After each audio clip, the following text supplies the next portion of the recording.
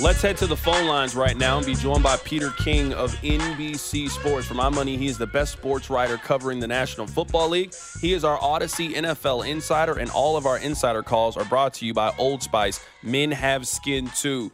Peter, we appreciate you hopping on today for this divisional round matchup. Thanks a lot. What's going on, Carrington? How have you been? I'm doing fantastic, Peter. Let's just start with this. You have obviously covered this league for a long time, and there have been a lot of comparisons between Manning and Brady for Josh Allen and Patrick Mahomes.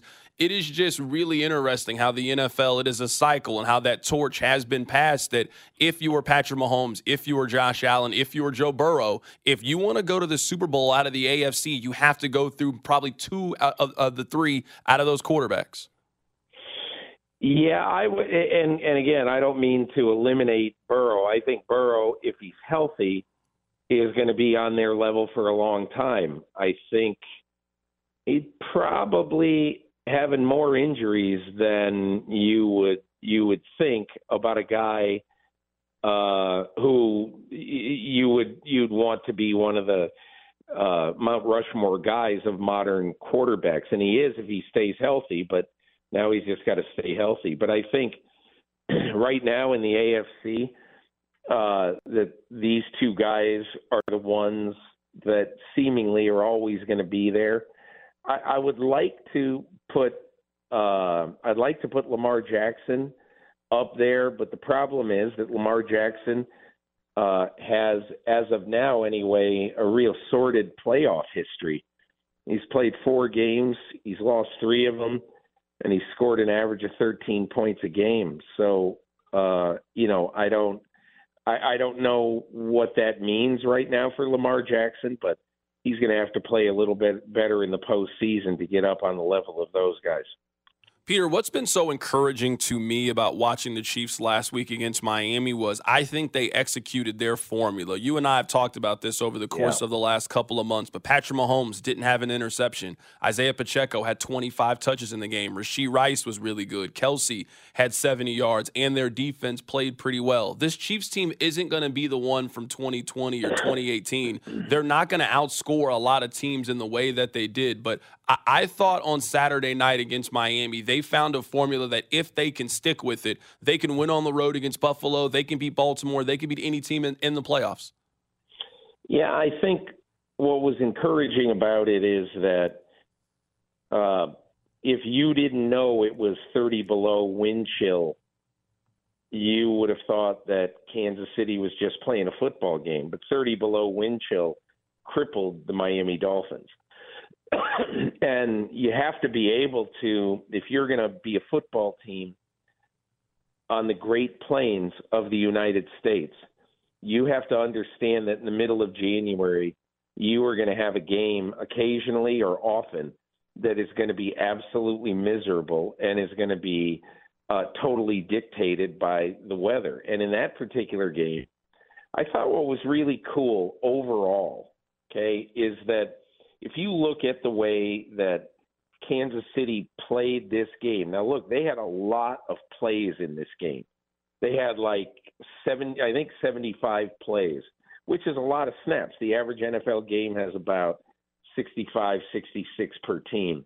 So that's a lot. But even though Mahomes was not quite as efficient as he would want to be, they ran it for over 4 yards a carry. Bill Parcells always used to say that I don't really care about the necessarily the number of or the per carry rushing average. Tell me about the number of carries, because if you have a lot of carries, then what's going to happen is you're going to possess the ball a lot and you're going to keep it away from the other team. And I think that was the case. They had 34 minutes of possession time, and that is a good formula for them to follow, particularly Isaiah Pacheco is such an interesting football player because he's the definition of running violently. And I know he's not the biggest guy, but I can't imagine it feels very good when Isaiah Pacheco runs into you. Right now, we're talking to Peter King of NBC Sports. Peter, I'm curious, what's the most hostile environment for a game that you've ever been to? Because I think that could be the case Sunday in Buffalo. This is a fan base that has had this game circled for 5 years. Every time Kansas City gets the home game against Buffalo, this is the first time in this great rivalry that has really emerged over the last 5 years that Kansas City has to go to Buffalo and they got to play in front of that fan base. What's the most raucous, what's the most hostile crowd for a game that you've been to? It might be last Sunday in Detroit. In that game, toward the end of the game, when the Rams had to make some plays, I was in the stadium, and toward the end of the game, when the Rams had to make some plays, they have a decibel counter in that stadium that they put on the scoreboard to encourage people to be loud. And right down the stretch of that game, with 4 minutes to go, when the Rams were trying to get in position to kick the winning field goal or the go-ahead field goal, it got to 118. So I Googled decibel levels on my laptop sitting there in the press box. And when I looked at 118, it goes 115 to 120. 737 taking off on a runway with you standing by the side of the runway. And so I just thought, that's pretty loud. And it was insane in the stadium. In fact, after the game, I spent time with Dan Campbell, and I said, what was different about today? And he goes, I go out of the locker room to go on the field for the warm-ups with about an hour and 15 minutes before the game. And when I left the locker room and went in the tunnel to go up to the field, the hair on the back of my neck just stood up. There was this very loud buzz, almost like it's in the middle of the second quarter of a game, and we're 75 minutes before the game.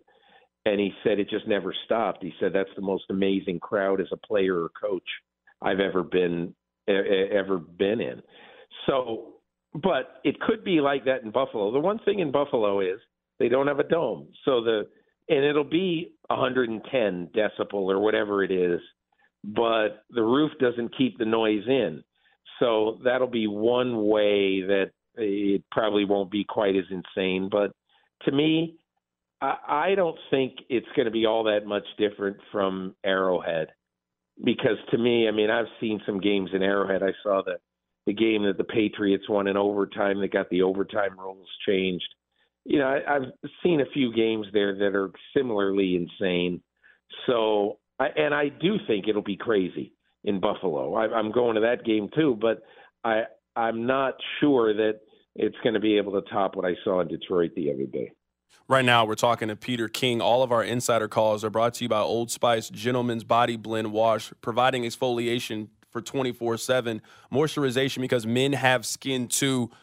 Peter, I'm curious if you have one key for a Chiefs win and one key for a Bills win. To me, this is a coin flip kind of game. Neither team has the advantage. Maybe you give it to Buffalo because they're the home team finally in this matchup. But we saw these two teams play earlier. It was a 20-17 game, and it really came down to one penalty that decided who won this game. What's your key for a Chiefs win? What's your key for a Buffalo win?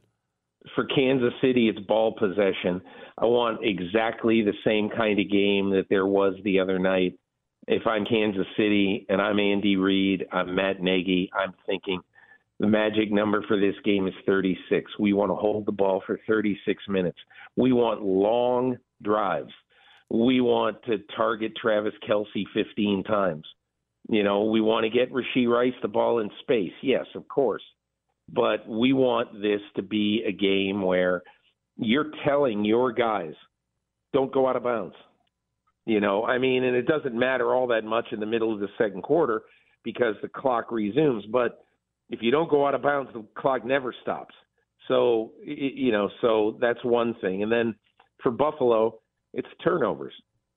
They probably, if Miami was even decent 2 weeks ago or a week and a half ago, Miami would have won that game instead of, Tua throwing a horrible interception at the end of the game. But, Buffalo turned it over. They made a bunch of uncharacteristic mistakes otherwise, and they still won the game. But they're not going to be that fortunate against Kansas City. So I think if Buffalo loses the turnover margin by 2, they'll lose the game. But I think Kansas City, it's really, really important that you force Josh Allen into some quick throws and try to force him into turning it over. Right now, we're talking to Peter King of NBC Sports here for a couple more minutes, getting his thoughts on the divisional round matchup between the Chiefs and the Bills. Peter, you are very uniquely positioned to answer this question because players just talk and respond to you very differently than they do any other reporter. How similar are Patrick Mahomes and Josh Allen in terms of their personalities when you got a chance to talk to them? How different are their personalities when you got a chance for a one-on-one with each of these quarterbacks? The one thing that I think they have in common is they remind me of Tom Brady in terms of their intensity. And if you told one of them, listen, you're going to win this game Sunday, but in exchange, I'm going to take 3 years off the end of your life, they'd both say, where do I sign for that? And that sounds strange, but they both want to win so bad.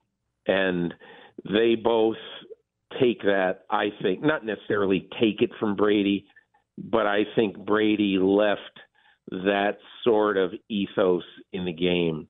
I think the two other ways that they are very, very similar is that number one, they can beat you in a variety of ways. I don't think Mahomes likes to run as much as Josh Allen likes to run, but Mahomes will run when he has to, and he will run very intelligently and very effectively. He won't run as impactfully as Josh Allen, but he will run, and he'll get, like I looked up at the end of the game the other day, he's got 41 rushing yards. And you just think to yourself, wow, I didn't realize that. And, I mean, that is really, really significant. And Josh Allen, I mean, he averages more than 50 rushing yards a game. So they can both win in a variety of ways. And I think the last thing is that each of these quarterbacks, just like Brady, have guys on their team who will do anything to win for those guys. They're great leaders. They have tremendous respect. Now, I want to take you back. I was in Bill's camp on one of the first days of training camp this past summer. I'll never forget this. This was, basically just a drill, a 7-on-7 practice session that they were doing, and Josh Allen and everybody's sort of going 75%. It's not full speed. And Josh Allen looked around, couldn't find a receiver, and he started running, and he started sprinting toward the end zone because one of the DBs was chasing him, and he was not going to let that guy catch him. And when he got to the end zone, he spiked the ball just like it was a playoff game. And, I think that sort of competitiveness just basically seeps onto the rest of your team. And one of the only guys I would say who is as competitive as that in the NFL right now is Patrick Mahomes. So that's why these games will always, always, always be classics, just like in the Brady-Manning vein. Peter, I'll get you out of here with this final question. I am a believer that between Houston, Green Bay, and Tampa Bay, one of those three teams is going to win. Like, this season has just been so unpredictable. I find it a little hard to believe that now it's going to be chalk for the final 3 weeks of the NFL season. Which of those three teams do you think is most likely to win this weekend between Houston, Green Bay, and Tampa Bay? Carrington, you're a very, very smart man, because I think either Green Bay or Houston is going to win. And I just think that because they are absolute, total, unpredictable wild cards. I mean, think of what we saw last weekend. The Green Bay Packers were ahead of Dallas in a game that Dallas was favored by 9.5. They're ahead of them by 27 points with a minute left in the first half. And look at what Houston did. Houston took the best defense in football and absolutely took Jim Schwartz and Myles Garrett and everything. Myles Garrett didn't get a sniff of C.J. Stroud. And they put up 31 offensive points, 45 points altogether. And I'm just telling you, at the end of last weekend, I said, one of those teams is going to win. I don't know which one. I would probably guess. I'd guess Houston, but I don't know. I don't have a great feel for which one it'll be. But, man, I think both of those teams have a chance to go into Baltimore and San Francisco, respectively, and win those games. That is Peter King joining us on the show today. He is our Odyssey NFL insider. All of our insider calls are brought to you by Old Spice. For my money, Peter King is the best sports writer covering the NFL. Peter, it's an honor to talk football with you every week. I appreciate your time. Thanks a million, Carrington. All the best to you. Absolutely. That's Peter King of NBC Sports joining us on the show today. Really good stuff for him, getting you ready for the divisional round of the playoffs. Coming up on the other side, Frank White has a very lengthy statement about why he voted no for the downtown stadium, the proposition. There are 10 things that he says he wants to see from the teams. I will tell you what those 10 things are coming up. Keep it right here. It's The Drive. You're listening to The Drive with Carrington Harrison. Remember to follow the show on the Odyssey app or wherever you get your podcasts. Brought to you by DePasquale Moore. Car wreck? Get the money you deserve. Mike's got this on 610 Sports Radio and the Odyssey app. The Drive with Carrington Harrison on 610 Sports Radio and the Odyssey app. I promise you that we are going to get back to the Chiefs coming up in about 10 minutes or so. But I do want to talk about Frank White is going to veto. What's the correct term, Rob? I want to say this correctly. So they are trying to get this on the April ballot. And Frank White has the ability to say, no, hey, we're not ready yet. We still need more time. It seems like he is one of the biggest proponents, if not the biggest proponent, for why this will not be on the ballot in April. So in this letter, I don't want to read the entire thing to you because it's lengthy. They have 10 unresolved issues that they would like to see. Number one is a Jackson County resident preference plan, a substantial benefit for our county's residents designed to match or surpass initiatives in Major League Baseball and NFL over the entire length of the agreement, local presence of the teams, commitment to keeping front office, training facilities, and essential operations within Jackson County, insurance, transitioning insurance responsibilities to the teams for taxpayer savings, parks tax reimbursement. This is a 3.5 annually from our parks levy, a rental fee. Who's going to pay for the stadium demolition if they're not going to use Arrowhead anymore, or excuse me, if they're not going to use Kauffman anymore, let me be clear here. If they're not going to use Kauffman anymore, someone is going to have to pay to get that thing torn down. A community benefits agreement, enforceable agreements for long-term community benefits. The Royals' new stadium location, the specific location of the Kansas City Royals' new stadium must be confirmed. A Chiefs improvement plan. The Chiefs must provide detailed plans for Arrowhead improvements and their vision for the complex post-Royals relocation and private capital investment. Both teams must commit to the amount of private capital that they are willing to invest in these projects. Now, I understand that Frank White is being painted as the villain for all of these things, and I am not here telling you that I don't disagree with that. I certainly think that he has been a major hindrance, and I think that if he was maybe more cooperative and willing to play ball, so to speak, I think they would get these things done. I don't think that asking for some of these things is unrealistic.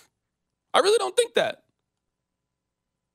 Like, let's at least try to look at it from this perspective. Maybe you disagree, but let's try to look at it from this perspective.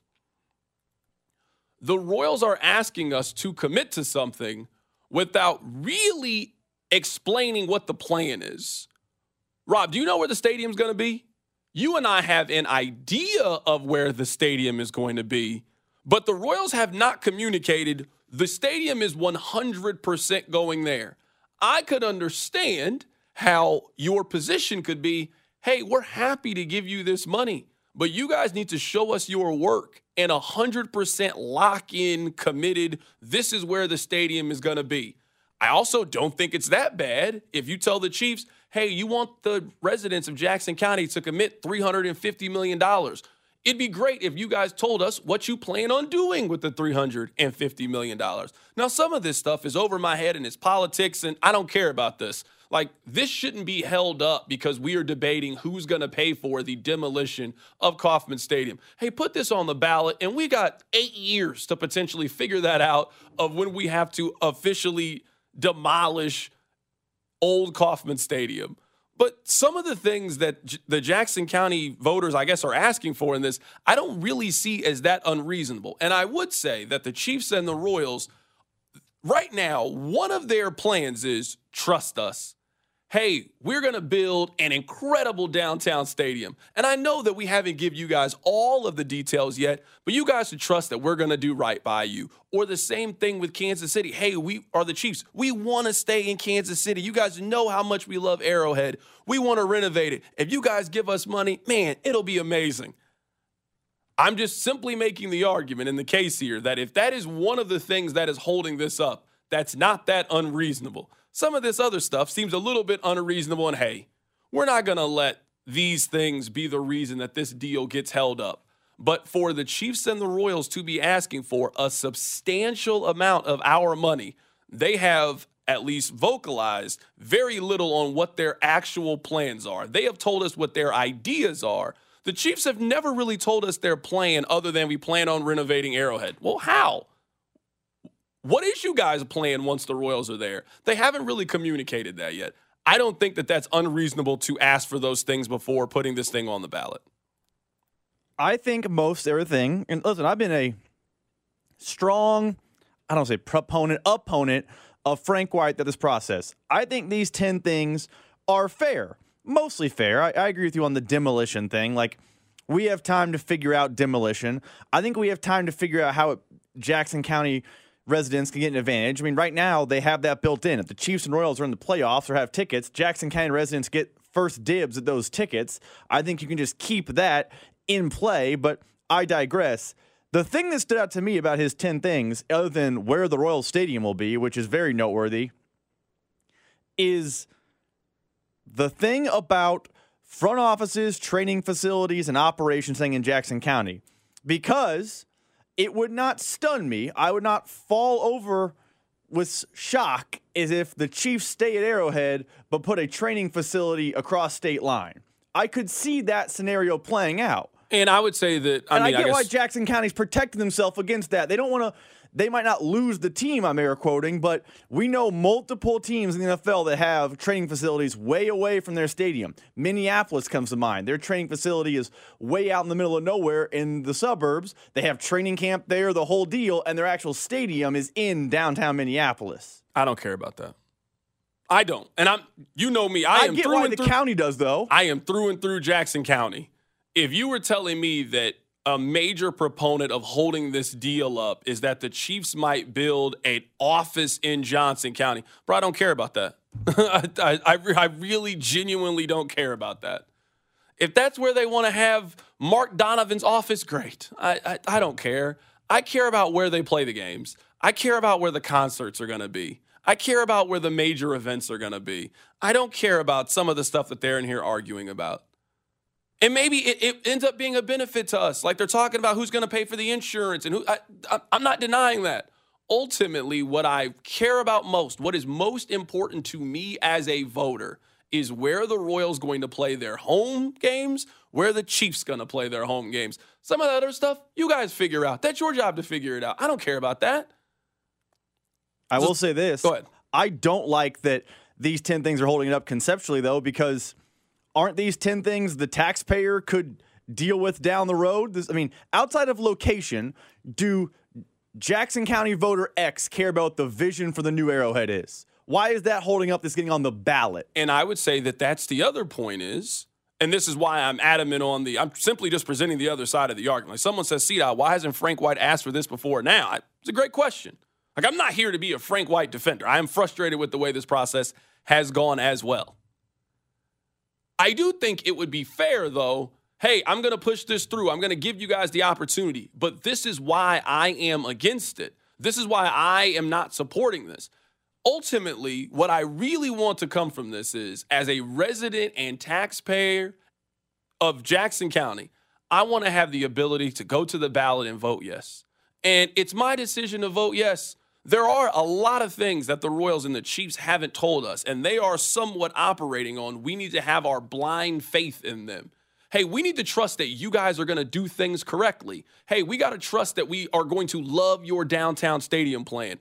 The Royals haven't really answered all the parking questions. Like, there are still a lot of questions that the Royals have not answered about this downtown stadium, and they are asking for us to trust them on a significant amount of money. So I do think that it's fair to have some reservations. But what I think is unfair is, at some point, you got to give a resident of Jackson County a choice. And it feels like they are taking away our choice to simply say if we want this or not. And if we don't like the Royals and the Chiefs plan, then they will then pitch that plan to Kansas. They will then pitch that plan to Clay County or Belton or Cass County or wherever the stadiums may be. But Jackson County, the residents, they should get the first right of refusal for if you want to move forward or not with the stadium. I'll also say this.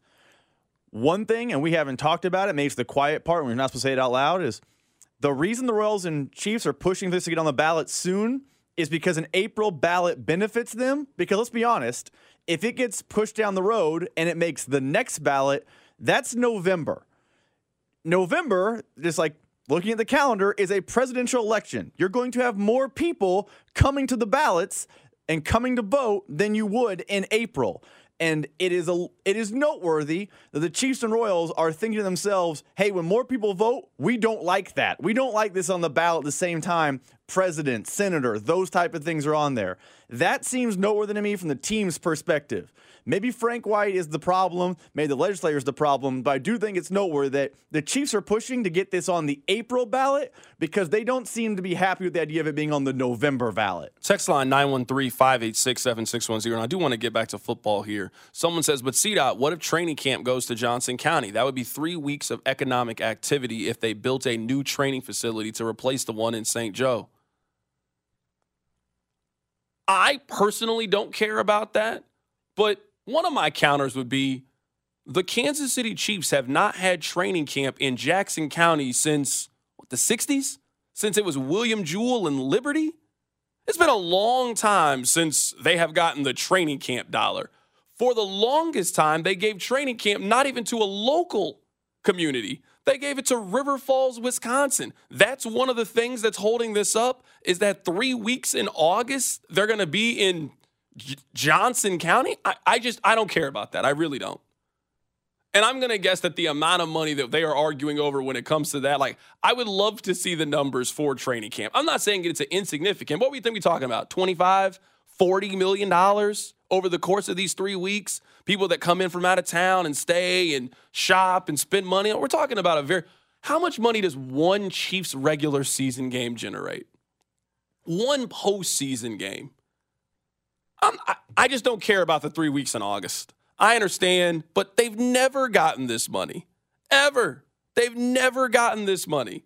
It's been 40 years since they've gotten this money. This just seems like a really unnecessary pissing match between two entities. And it doesn't serve me. It doesn't serve you. It doesn't serve the taxpayers. And the people ultimately, I just want to go to the games. It just doesn't seem to serve any of us. By the way, as a not breaking news sounder worthy, the Chiefs and Royals put out another joint statement. Sure they did. Following the veto today. The statement reads from the Royals and Chiefs, we respect the county executive's veto authority. We will continue working with the legislator to ensure the ordinance is on the ballot on April 2nd so Jackson County voters have the opportunity to decide on the extension of the current 3/8 sales tax. They want this on the ballot bad. That is every joint statement they've put out is we are working to get this on the ballot April 2nd. That is our goal. So let's get back to the Chiefs. I don't want to spend too much time arguing about this. I think you guys know where I stand with this. It was funny because I would say that Buffalo a couple of years ago, it was in 2021, the Rams go out, they win the Super Bowl. You remember the Rams made the trade in the middle of the season, and they went out and they acquired Von Miller. And Von Miller was a really big help to that Rams team. He had 5 sacks, was really good, came up big in the postseason. Remember, he got that big-time deal from the Buffalo Bills. He was going to be the difference maker. Do you guys want to know how many sacks Von Miller has this season? 0. Von Miller does not have a single sack this year for the Buffalo Bills. Do you guys want to know how many tackles Von Miller has this season? Because sacks, people are going to say, oh, it's not about sacks. Sacks are overrated. It's about pressure. It's about quarterback hits, about quarterback hurries. Do you want to know how many tackles Von Miller has this season? He has 3. I didn't misspeak. Von Miller this season has 0 sacks. He has played in 12 games and has 3 tackles. 3. That's it. This has been a really bad contract for Buffalo. It was actually going really well. You remember last year in the regular season, whenever these two teams played each other, Von Miller was a key reason on why Buffalo came into Arrowhead and won in that regular season game. He was really, really good, and he got hurt pretty shortly after that game between these two teams. Since then, he has been an absolute shell of himself. Rob, I say it all the time. Your window is never open for as long as you think, and guys get washed quick. Von Miller last year had 8 sacks. 8 sacks in 11 games. Von Miller was really good last season, 33 years old. You're thinking, hey, this is going to be the difference. We got you. We got this signing. Hey, you know what? We got you specifically to beat the Kansas City Chiefs. We got you. Take it easy. Rest easy. We think you were going to be a major contributor down the postseason. Well, tore his ACL, wasn't able to participate in the postseason, and since then has been absolutely nothing, like literally nothing for the Buffalo Bills. That used to be a guy that you used to be afraid of. That was a game-changing player. Von Miller is a first-ballot Hall of Fame player. Last week, he played in 25% of the snaps, didn't register a single stat. Not a sack, not a hit, not a quarterback hit, not a pressure, not a nothing. You would think that Von Miller would be an impact in this game. He won't. Not at all. It's an example of a team that tried to push their chips in the middle of the table and tried to go all in for a move, and this is going to be the move that puts us over the top. And oddly enough, signing a 33, 34, 35-year-old pass rusher with a questionable injury history has really backfired for the Buffalo Bills. I remember when that contract was announced, we were on the air, and we felt like that's a lot of money to give a guy at that age. Because Von Miller had a good season when he was traded from Denver to L.A., and he gave L.A. the jolt, the boost, the jump start, whatever the term they needed to become a Super Bowl champion. Miller and Donald were a beast. But remember, they limited his snaps, they limited his participation in practice. They did a lot of things to protect him to have a great half a season in L.A., and then he got a $24 million cap hit to go play in Buffalo, and it has not worked out at all.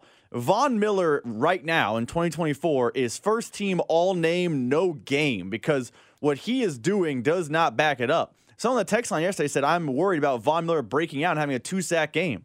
Why? He hasn't had 2 sacks in 2 seasons, basically. Yeah, no, Von Miller, it has been a long time since Von Miller has had an impact in an NFL game. I mean, maybe this is one of those turn back the clock games. I'm just not going to be afraid of somebody who this season has done very little for me to be afraid of. The last time that Von Miller got a sack in an NFL game, it was November 13th of last season against the Minnesota Vikings. That was the last time that he got a sack in a game. He's just not a guy that you need to be afraid of at this point. Somebody asked, what is the contract situation for Von Miller? He technically has 1 more year left for the Buffalo Bills. Next year, his base salary is going to be $17 million. They still owe a little bit on the roster bonus because you know how that goes. You move some money around. Next year, the cap hit for Von Miller is going to be $23.7 million. You might be asking, well, they could just cut Von Miller. No, his dead cap space would be $32.5 million. Like, the Buffalo Bills brought in Von Miller for one reason. It was to beat the Kansas City Chiefs. They might beat the Kansas City Chiefs on Sunday. They will not do that because Von Miller is on their team. Like, he just is not giving you any reason to think this season that he is going to provide a significant impact in this game. And if he does, something went terribly wrong for Kansas City because in 12 games, he hasn't provided an impact against any team in the National Football League. You certainly don't want it to be the case against you. Coming up on the other side, I have a comparison for Josh Allen that Rob has been laughing at me all day about. I'll tell you what it is. Keep it right here. It's The Drive. You're listening to The Drive with Carrington Harrison, brought to you by DePasquale Moore. Car, truck, or motorcycle wreck? Remember, Mike's got this on your official broadcast partner of the Kansas City Chiefs, 610 Sports Radio. Kansas City, it's Willie Gay Jr. You're listening to The Drive with Carrington Harrison on 610 Sports Radio and the Odyssey app. I want to answer a couple of these questions about Von Miller really quickly before we talk about Josh Allen. So someone on the text line said, C-Dot, I appreciate the stats about Von Miller. If you guys missed it, Von Miller this season has 0 sacks and 3 tackles. The last time that Von Miller got a sack in an NFL game was November 13th of last season. It has been a long time since Von Miller has really had an impact in the game. Someone asked, hey, how often has he been on the field? Well, you know what? I looked that up for you during the commercial break. Let me give you the stat. Von Miller has played in 258 snaps this year. So I tried to find a defensive player on the Chiefs to give you a good comparison. There really wasn't one. Either you played substantially less than that or substantially more than that. The best comparison on offense, Rob, would be Jerick McKinnon. Jerick McKinnon played in 264 snaps offensively for the Chiefs this year, so that was about the usage. To let you guys know how bad Von Miller was this season, just how bad he was, Von Miller had fewer sacks than Felix Anudike-Uzomah and had 11 fewer tackles than he did. Think about the impact that Felix Anudike-Uzomah had on the Chiefs this year. You would say it was minimal, right? Never really talked about him, didn't really play a whole lot for the team. He played less than Von Miller did this year. He had a half sack and had 14 tackles compared to 0 sacks for Von Miller and 3 tackles this season. And he also had more quarterback hits and tackle for losses. Felix Anudike-Uzomah was better this year than Von Miller. Football is a young man's game. And I'm not talking about Felix, like he might just be too young to really contribute. Von Miller old, bruh. You go from helping a team in a Super Bowl to having 8 sacks last year and potentially being the difference maker to now, hey, are you going to retire? Are you done playing? Because that's kind of what it looks like with Von Miller. It happens quick. It happened with Julio Jones. Julio Jones was maybe the best receiver in the league, certainly in the conversation. 2 years later, he couldn't play for the Titans.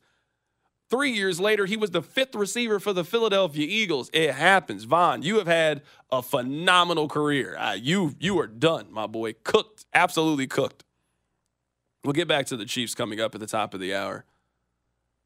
Rob and I were talking about this game, and we were talking about Josh Allen.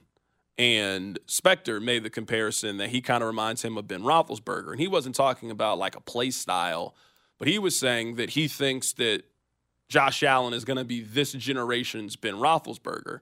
That, you know, Roethlisberger, future first ballot Hall of Famer, went to multiple Super Bowls, won multiple Super Bowls, but we don't look at Roethlisberger the same way that we look at Manning and Brady. There's a little bit of a difference between those two. He was saying that's how he thinks we're going to view Josh Allen whenever his career is over. And then I looked at Rob and I looked at Spec and I said, I think Josh Allen is what Cam Newton was supposed to be when he was coming out of Auburn. Like, if you were around back then, you remember Cam in college was an absolute force. Like, you couldn't tell me then at that point that we were not watching a player that was going to revolutionize the NFL. His size, his speed, his running ability. I looked at Cam Newton like he was just going to be an absolute star in the league. And Cam was really good as an NFL player. Won an NFL MVP, took a team to a Super Bowl. Cam Newton was a really, really good NFL player. He only threw over 30 touchdowns one time. Cam Newton only had one season in which he threw 4,000 yards. It ain't like Cam Newton played in 1997. He played in 2011 until 2021. He played in the modern era of the NFL and only had one season in which he threw over 4,000 yards and one season in which he had 30 touchdowns. Now, running the football, Cam was a beast when he was with Carolina. That's kind of what I think that I think Josh Allen is the version of Cam Newton that I thought he was going to be. When you look at the arm, the accuracy, how dynamic of a passer he's been, how great of a running threat that he's been, the kind with Josh Allen, it's very, very Cam Newton-esque. I know you're not supposed to compare white players to black players, but here I am doing it. If you were telling me what is the historical comparison for Josh Allen, I think he is a better version of Cam Newton. Yeah, but isn't he already better than what Cam Newton ever was? Like, I think part of your comparison is you're projecting what you thought Cam Newton could have been post-MVP.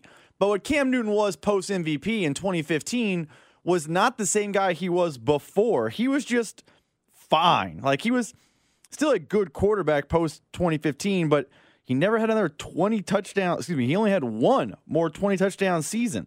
He then fell way off, got hurt, it ended. Like, Josh Allen already has more touchdown passes than him. He has more 4,000-yard passing seasons than him. He is 20 rushing touchdowns short of him. Like, I guess this analogy only works when you're projecting Cam to have continued on an upward trajectory post-2015, post-MVP, when in reality, he was just good, but not ever great again after that moment. I don't disagree with you. I think that year that Cam Newton was really good is basically what Josh Allen has been pretty consistently. I mean, that year for Cam Newton in 2015, he was really, really good. He had 35 touchdown passes, only had 10 interceptions. He was an absolute force running the football that year. He ran for an extra 700 yards and 10 touchdowns. Like, he was worthy of winning NFL MVP. You also think about the kind of style that Cam Newton played. He could run from anywhere on the field, and you also knew that he was going to be a great short yardage back for you. That if you had a 3rd and 1 or a 3rd and 2 or you needed a quarterback sneak, it was going to be really hard to bring that guy down. Isn't that what we see with Josh Allen? Isn't that what he's sort of become for that team? That I know they don't have the same kind of play that Philadelphia does, but if it's a 3rd and 1, if it's a 4th and 1, the best play for them is to get Josh Allen going downhill and just let him run. We're talking about a guy who is 6'5", 240, what Josh Allen is. And he's been just as good as Cam Newton was running the football. He had 15 rushing touchdowns this year. 15 rushing touchdowns this year. He has been a dominant force running the football. Maybe you think my comparison is wrong and what Josh Allen, like if you're telling me like historically what quarterback he looks like, he just reminds me of Cam. I think if you're taking Cam's best year and extrapolating it out, that's probably Josh Allen, but I feel like that's a little bit of cherry picking. Hey, let's take this best year, let's pretend it was the entire duration of his career, and boom, that's him. Cam had years before and after that MVP season, and those years before and after that MVP season have not been nearly as good as Josh Allen's career.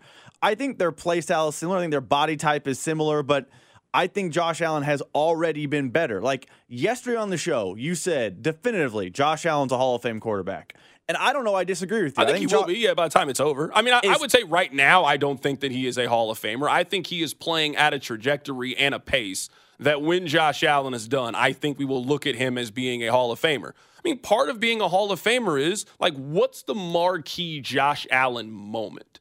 Like, I would say that he doesn't really have it. He almost had that moment a couple of years ago against Kansas City, but then Patrick Mahomes, Tyreek Hill, and Travis Kelce stole that moment away. At some point, I think Josh Allen wins a Super Bowl. I don't know if it's going to be this season or not, but at some point, I think Buffalo is talented enough at the quarterback position that I think they are going to win the Super Bowl. This is as good of a chance that they've had since that 13 seconds game. This team is positioned to win a Super Bowl.